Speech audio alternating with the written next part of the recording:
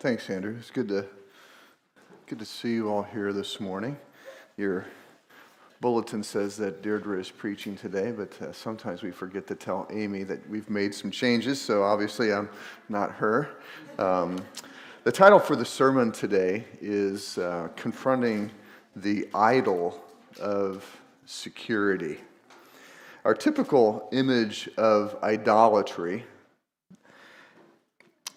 is one where we think that people are worshiping gods in the form of statues that are made of stone or wood or metal. And, the people that worshiped those kinds of idols, those kinds of gods, believed that the God that they were worshiping had powers over important aspects of their lives, like their farming or their families or their ability to have children and the weather. And so they made sacrifices to them, and when things got really bad, when their circumstances got challenging, when they were experiencing suffering, they would believe that the gods were mad at them, and so they would have to make more and more extreme sacrifices. And as we will see as we get through the Pentateuch and other texts, that some of the nations that surrounded Israel would even engage in a child sacrifice to manipulate and please their gods in order to bring about an end to the suffering. And we consider ourselves above these kinds of perceptions in our enlightened state, but as we're going to see today, and as the texts of Scriptures affirm throughout the Old and New Testament, we also, as human beings, outside of these ancient times, have the tendency to become enslaved to idols and to worship idols as well. Because the heart of idolatry is the belief that anything other than God brings about prosperity and happiness. In fact, Paul will call greed idolatry in the New Testament. And so, in this belief, whatever it is that what it may be, it's if it's greed or the lust and desire for money beyond what we need, there's a belief. There's a belief that is generating that idolatry, and faith always leads to hope. And hope is that energizing power that we need to press on, and that presses us on to love, which essentially is making sacrifices. The very definition of love is that you're willing to make a sacrifice for something that you desperately want or believe that is needed. And so faith and hope and love always follow. And we can love the wrong things. We can believe the wrong things. We can hope in the wrong things. And we can love the wrong things. And that's what idolatry is. That's the heart of idolatry. So we may not believe in gods that are statues made of stone or wood or metal, but we do believe in other things that we believe are the source of our happiness and our prosperity, whether it's money or sex or security or power or pleasure or comfort. And we believe that these things will produce what we need for happiness and prosperity. So we put our hopes in them, and then we love them. Faith, hope, and love, that's always a string of realities, and we need to hold firm, as the Scriptures say, to faith, hope, and love. But faith in Christ, hope in Christ's power, and love towards God and towards others are the right faith and hope and love. But we can have faith and hope and love in other things. And so we're going to see that if we do place our faith and hope and love in other things other than God, eventually those things will bring about disaster. Those things will bring about death. The consequences of sin are death, the Scriptures tell us. So we're going to look at a couple of examples of this week and next week. We began to get into it last week with the story of the victory of Israel over Egypt by God's deliverance, and we saw the grumbling that Israel exhibited, and we read it this morning. So we're going to look at the idol of security. We're going to look at the idol of power today, and next week we're going to look at just food and drink. They're two very common idols that we'll see here in the story, but that we are certainly not exempt from. They're not so ancient. So we're going to look at two characters today. The first character we're going to look at is Pharaoh. And the second character we're going to look at is the entire nation of Israel as an entity. It's not obviously a single individual. It's millions of people. But they are really reflected as two entities or two characters in the story. So let's look at Pharaoh. And we're going to, if we go back to chapter 1, we can remember that, Pharaoh did not know Joseph. You know, hundreds of years had gone by, and a Pharaoh or king of Egypt came to power, and he didn't know Joseph. He didn't know the history. So we know the story. Joseph was instrumental in establishing the bureaucracy of Egypt. Joseph was instrumental in bringing Egypt to a place of global power. Joseph was critical and central to Pharaoh's consolidation of power and enslaving as indentured servants all of the citizens to Pharaoh. That was Joseph's work that he accomplished while he was alive. So Joseph contributed much to the power and the wealth of Egypt and to the power and wealth of Pharaoh, and so to the position of Pharaoh. So this Pharaoh comes to power. It's been so long. He didn't keep up with his history. And so he forgot Joseph, didn't know Joseph, and he looked out upon the nation of Israel. Pharaoh did. And he just saw Israel getting larger and larger in terms of its population. So he began to be afraid. He got insecure. He saw the size of Israel and believed that it would get to the point where it would overwhelm Egypt.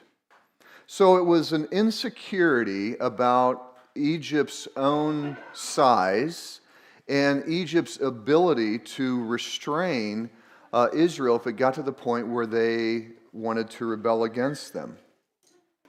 And so what we're going to see here in principle is that people whose idol is power or sense of security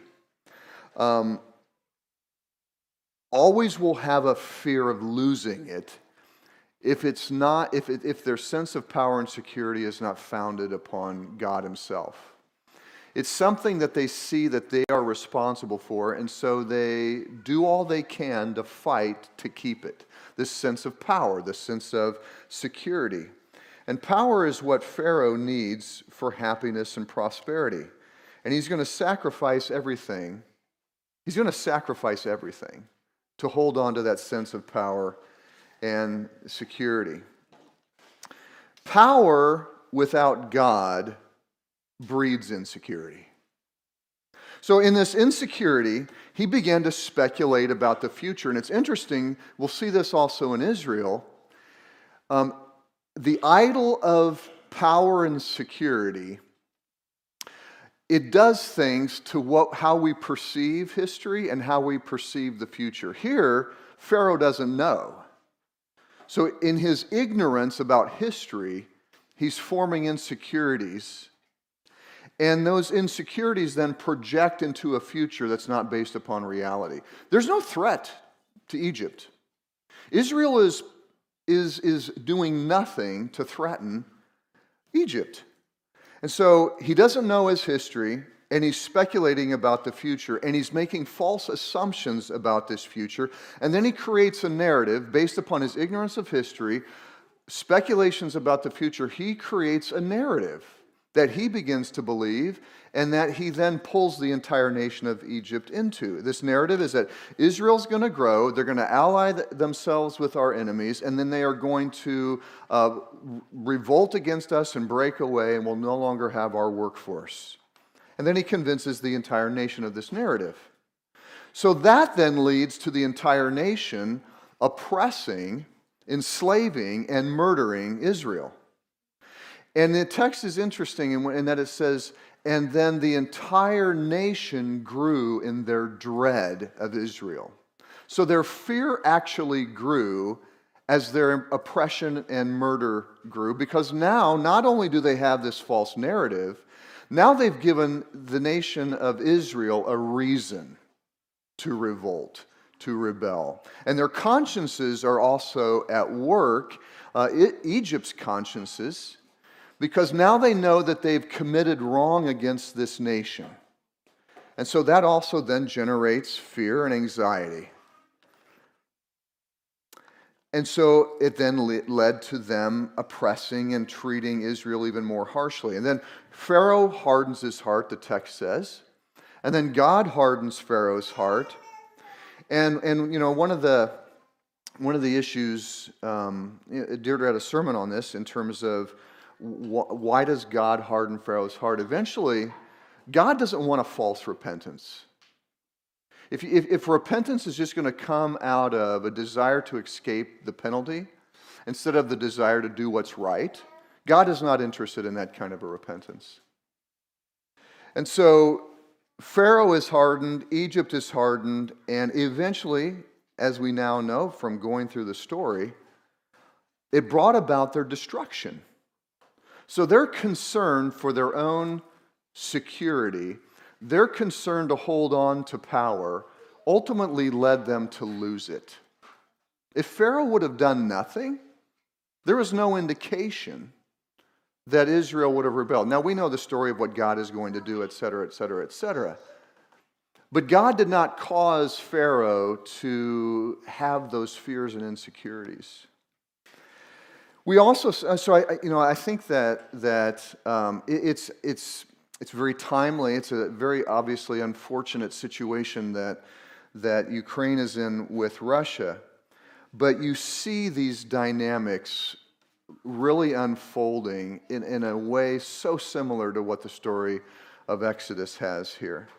So, you know, if you've been reading about Putin and his history, you know, he believes that the downfall of the Soviet Union was one of the greatest catastrophes of the 20th century, which is saying a lot considering all of the great catastrophes of the 20th century. He was the head of the KGB, which was, you know, their security agency, the Soviet Union's and Russia's security agency.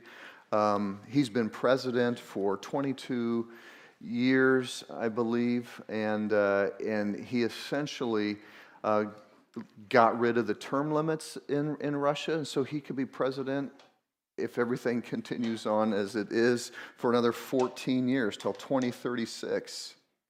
And so people that know President Putin understand him to be a person who lusts and thirsts for power and is holding on to it, and wants to see Russia in a place of being recognized as a powerful nation. And his self-aggrandizement, his self-promotion, you can see that all of these things are playing into his idolatry of power. And the arrogance and the corruption that is present in that. So in this quest for power, it just spreads throughout the political and military levels of authority. And so you have all these people pursuing power, pursuing wealth, and they believe that that's there's an arrogance that has led to this desire to overcome Ukraine and bringing it back into the motherland. But what's also happened over the years is that there are some people that believe that as much as 80% of the money that was supposed to go into the military actually went into the pockets of these various levels of rulers along the way and the generals. And so what's happening is that this pursuit and quest of power is actually leading to a great international embarrassment. And it's looking like they're not going to be able to take over Ukraine, and it's the economic sanctions are pressing down. They did not realize the level of resistance that they would get from all circles. And who knows what the future is? We can't tell the future, but it seems like what is playing out before our eyes is what was playing out with Egypt and Israel and Pharaoh. I was reading Thomas Friedman's article this week, just kind of comparing Russia and China and America and how we approach, just term limits and release of power. And so both Putin and President Xi of China have essentially eliminated their term limits. But America has held on to term limits, and there's this willingness to release power. And he brought up, if you've seen the musical Hamilton, George Washington at the end of his second term wanted to step down. And then Alexander Hamilton thought he was crazy because it would seem weak. And then George Washington replied, he said, no, they will recognize that in this stepping down from power, it's actually strong. It's actually strong. And so that's Pharaoh. We see it in what's happening in our current times. So let's look at Israel. So last week's story, so Israel, their backs are against the water. They see Pharaoh and his armies, the entire army, approaching. And the text says that they feared greatly. So they were in this place of insecurity. This place of insecurity. Their recent history was that God had saved them. God had performed these plagues, and that God had saved them, and God had promised that He would bring them into this promised land, a land flowing with milk and honey. But in their fear and insecurity, and in forgetting their history, they began to speculate about their future. Just like Pharaoh did. We're all going to die here in the wilderness. And then they actually change history. They said, is this not what we said to you in Egypt? Leave us alone that we may serve the Egyptians. For it would have been better for us to serve the Egyptians than to die in the wilderness. They never said that. They never believed that. They never thought that.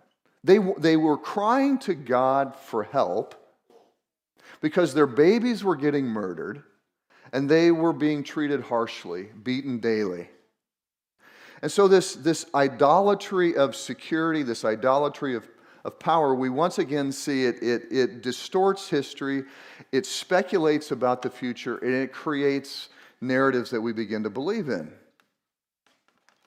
Now, unlike Pharaoh, so Pharaoh was in a place of power, but worshiping the idol of power. Israel's in a place of weakness and idolizing and worshiping the idol of power and security. So they can't resort to violence. They can't resort to the military. Instead, what they do is they lash out against authorities. They lashed out against God and they lashed out against Moses. And then they made that accusation to him. So dying in the wilderness, being vulnerable, being unprotected, was their greatest fear. A fear of not being secure, protected, and taken care of. And as we will see as the story unfolds, and we won't hit this until we get to the book of Numbers, they're going to die in the wilderness. This generation dies in the wilderness. Why? Because of their response to their fears. Their idolatry to security and power, and their response to that is what will bring them the same destruction that they fear. So what we fear, our efforts to avoid what we fear actually lead to our demise. What is it that they worshiped? Well, ultimately, we see that what they longed for and what they desired and what they were worshiping was the security and comfort of an enslaving state. Once again, we see this also in this situation with Russia and the Ukraine. There are two things that I've read the past couple of weeks. One out of the American Purpose, which is an online magazine that Francis Fukuyama started. This is by a Russian. His name is Vladimir Tismaninu, called Putin and Fascism.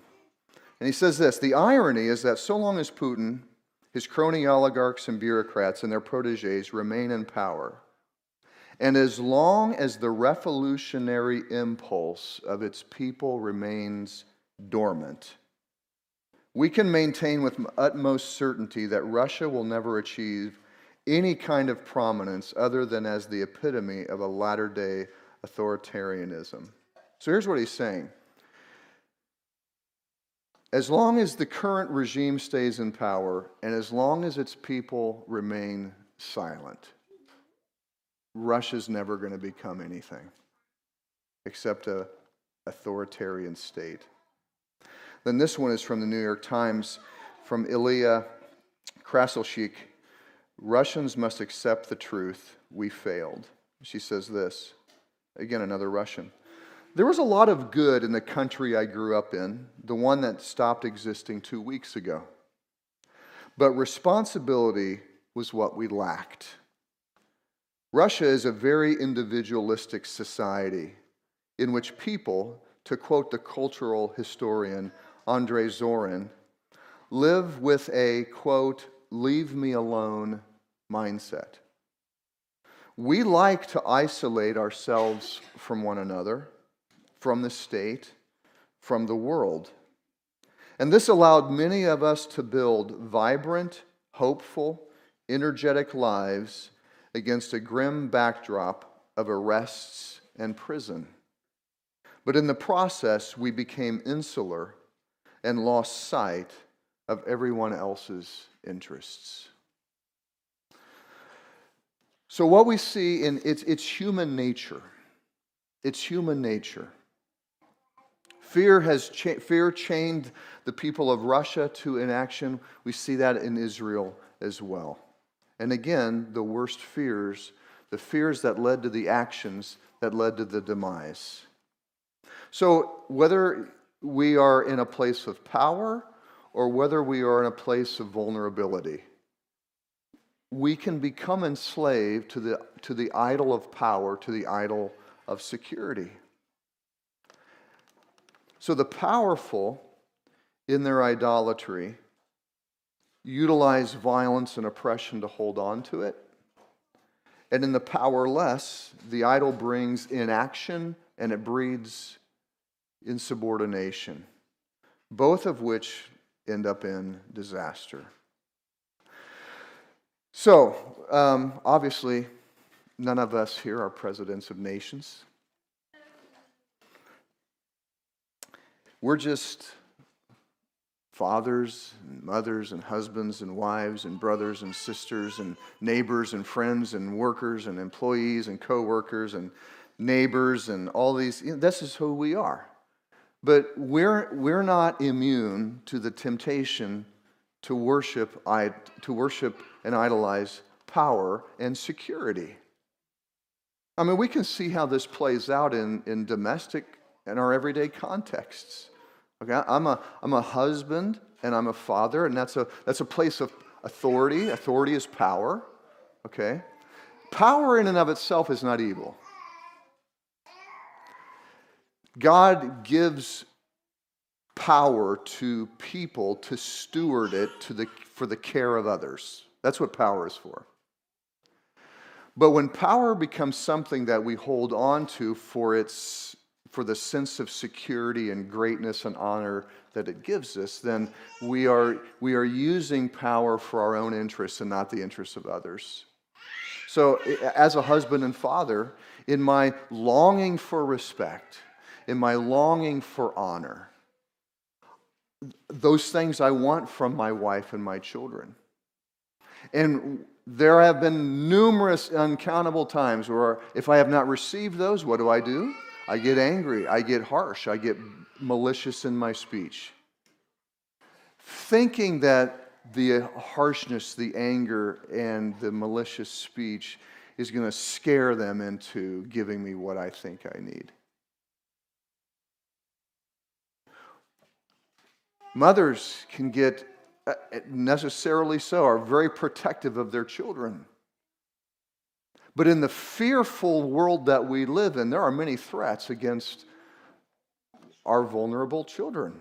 And Mothers can grow quite fearful of fathers that aren't doing as good of a job as that they think that they need to, and therefore become insubordinate and lash out against their husbands for their failures to adequately take care of the family. So we see these very dynamics in our everyday lives. And you can just take it over to employers and employees. City governments.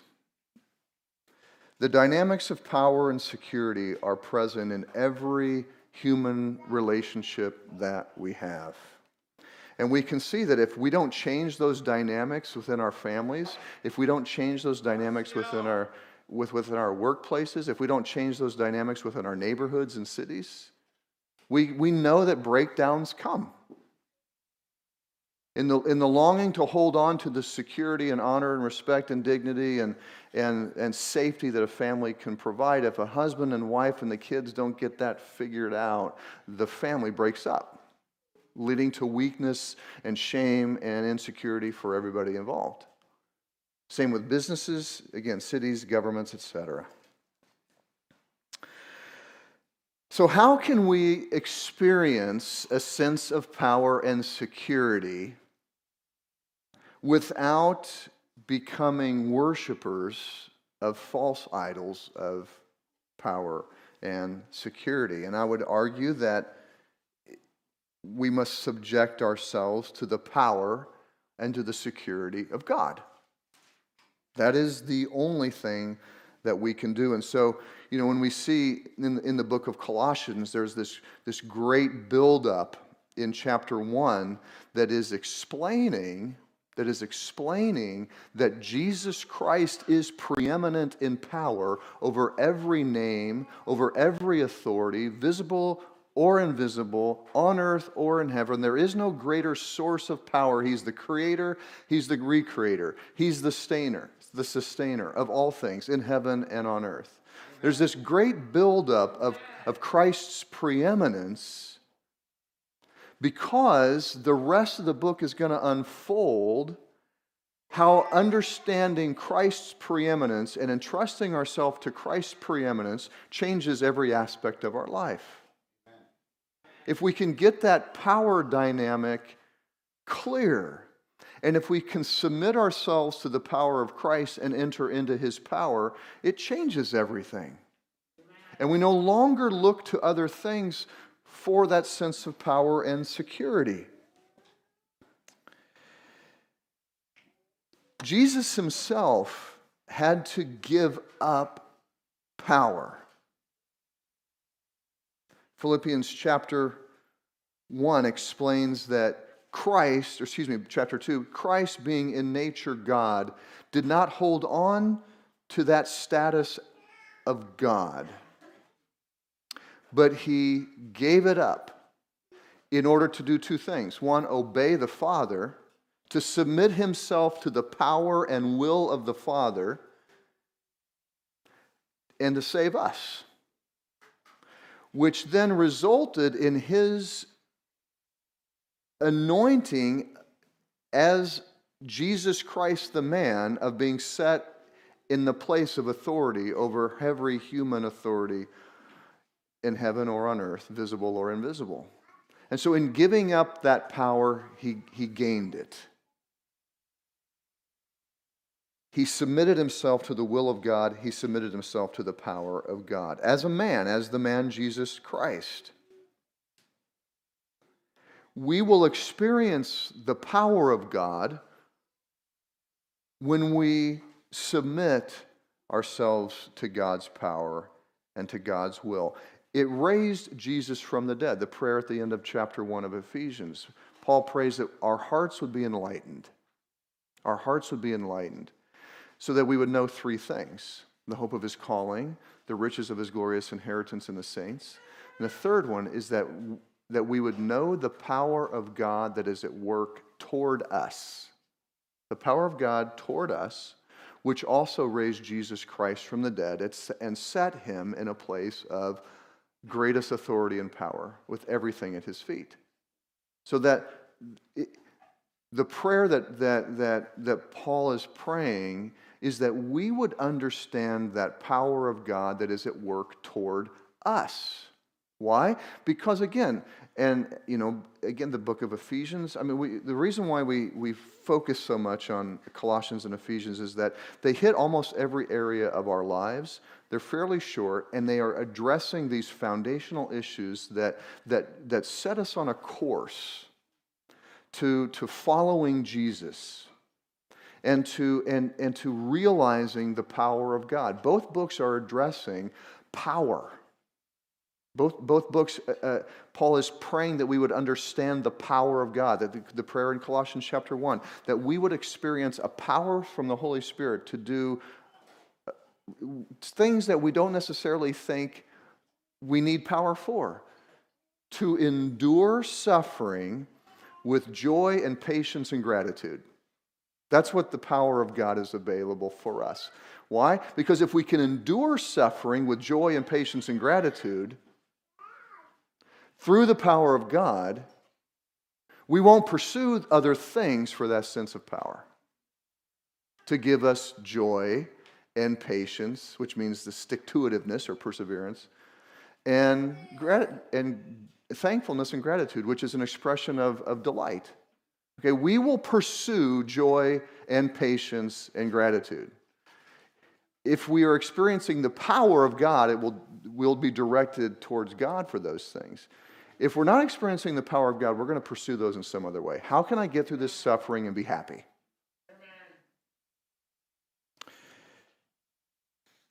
So Philippians, it teaches us to stop grasping for power, but to obey and serve and to draw on the power of God. And the book concludes, and I have found great strength from these passages in the last couple of weeks. He says, when you're experiencing fear and anxiety, which is what Pharaoh was feeling, which is what the nation of Israel was feeling, he says, when you're feeling fearful and anxious, which is when we feel like I have no power to control the circumstances in my life, I'm worried about what's going to happen to me. Okay? So he says this, and I'm just going to paraphrase because it kind of takes place over the next 20 verses in chapter 4 there. First thing he says, God is near. God is near. Some translations say God is at hand, but I'll never forget this sermon Deirdre preached on Philippians 4 one time. She did some work on the word, and actually it means God is near. Okay? What does it mean that God is near when I'm anxious? We see it here in Exodus. God wants Israel to know that He alone is Yahweh. There is none like Him, and that He is dwelling in the midst of the earth. He is very aware of what is going on. So believe that God is near. He's near. His power is near. Do not be anxious. There's the command. Okay, well, how then not to be anxious? With prayer and supplication, make your requests to God.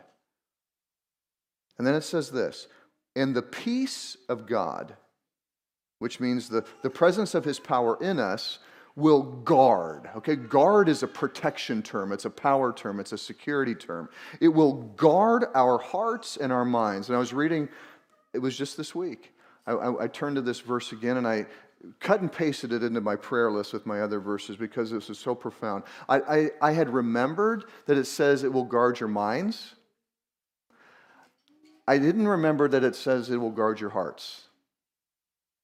And so our hearts are drawn to the things that we love. Our hearts, it's the seat of our wills and passions and desires. And our hearts have been instructed over all of our lives to love things. All right? And so the process of growing in Christ is the process of retraining our hearts, really. And that's the renewal, right? And so I know when my heart is loving something, and when I get insecure about not having that, I don't be very specific. It's just, if I get worried about money, if I get worried about the church giving, if I get worried about, okay, we're looking at the year out, where are our reserves? I got to plan, got to strategize. Okay, so I worry. Why? Because I love the sense of security that money brings. I do. All right, so that's wrong.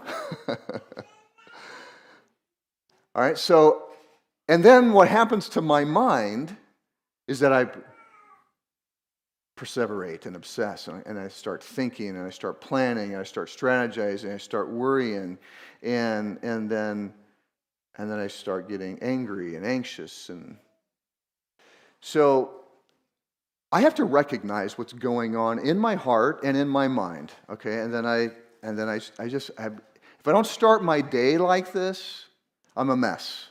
It's been this way for over 30 years.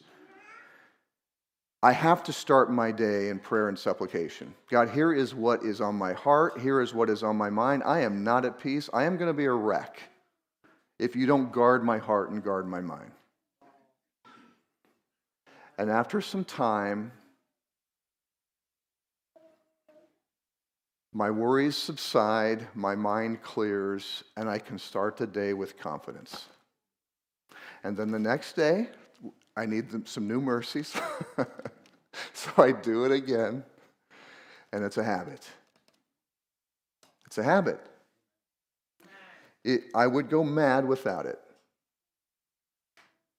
So this is how we draw upon the power of God. It starts with faith. Do I believe that the power of Jesus is indeed preeminent? If I don't believe that, I'm never going to pursue it. I'm going to keep pursuing the other idols that can provide a sense of joy and peace and happiness. So it starts with faith. Do I believe that Jesus is indeed preeminent? Can I entrust myself to him? And then can I put my hopes there? Remember in that passage in Colossians, as long as we don't shift our hope, that Christ will continue this good work. So we've got faith in Christ, hope in the gospel that it will indeed work in our lives. The Spirit will indeed work, okay, which then will convert to loving actions, which at sometimes is this work of making our requests known through prayers and supplications and providing God the opportunity, because we don't grasp and reach out for another source of power. We stop and we wait. And we're going to see this need for waiting for the power of God to demonstrate itself as we look throughout the rest of the Pentateuch. Let's pray. Lord God, thank you for the power of God that is available to us. Help us to draw upon it, God. Help us to believe in it. Help us to acknowledge where our idols are at. Help us to acknowledge the idols of security and power that we hold to, and whatever provides those things for us.